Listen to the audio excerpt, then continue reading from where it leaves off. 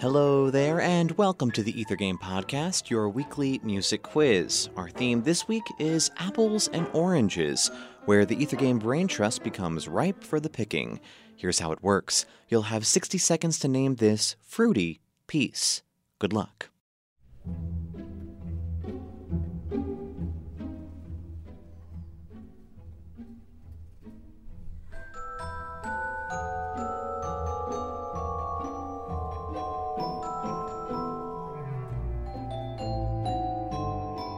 Here's a hint. Visions of these dance in your head.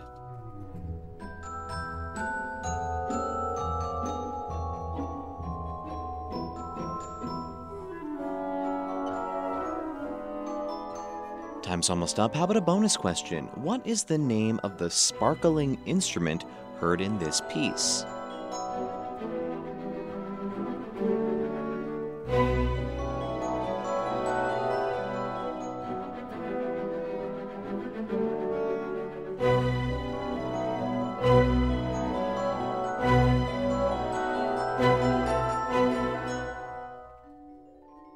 And time's up. Did you know it? That was The Dance of the Sugar Plum Fairy from The Nutcracker by Peter Ilyich Tchaikovsky.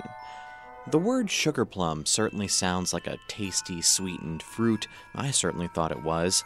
But a sugar plum is actually a type of hard candy.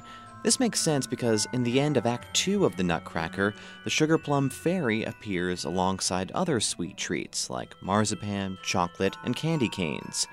This particular selection is especially famous for its use of the celesta, that rather eerie and shimmering instrument you heard throughout.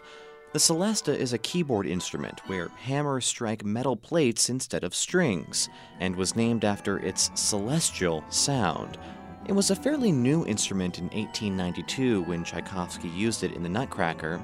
It was invented just 6 years earlier by a man named Auguste Mustel in Paris, and it was probably first used by French composer Ernest Chausson in 1888. We'll have more fruitful pieces like this one on our Apples and Oranges episode of Ether Game this Tuesday. Here's your teaser for that show.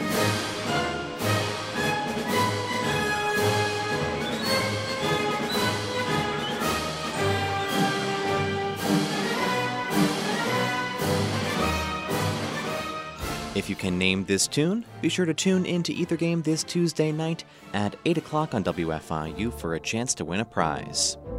For WFIU's Ether Game podcast, I'm Mark Chilla, and thanks for playing along.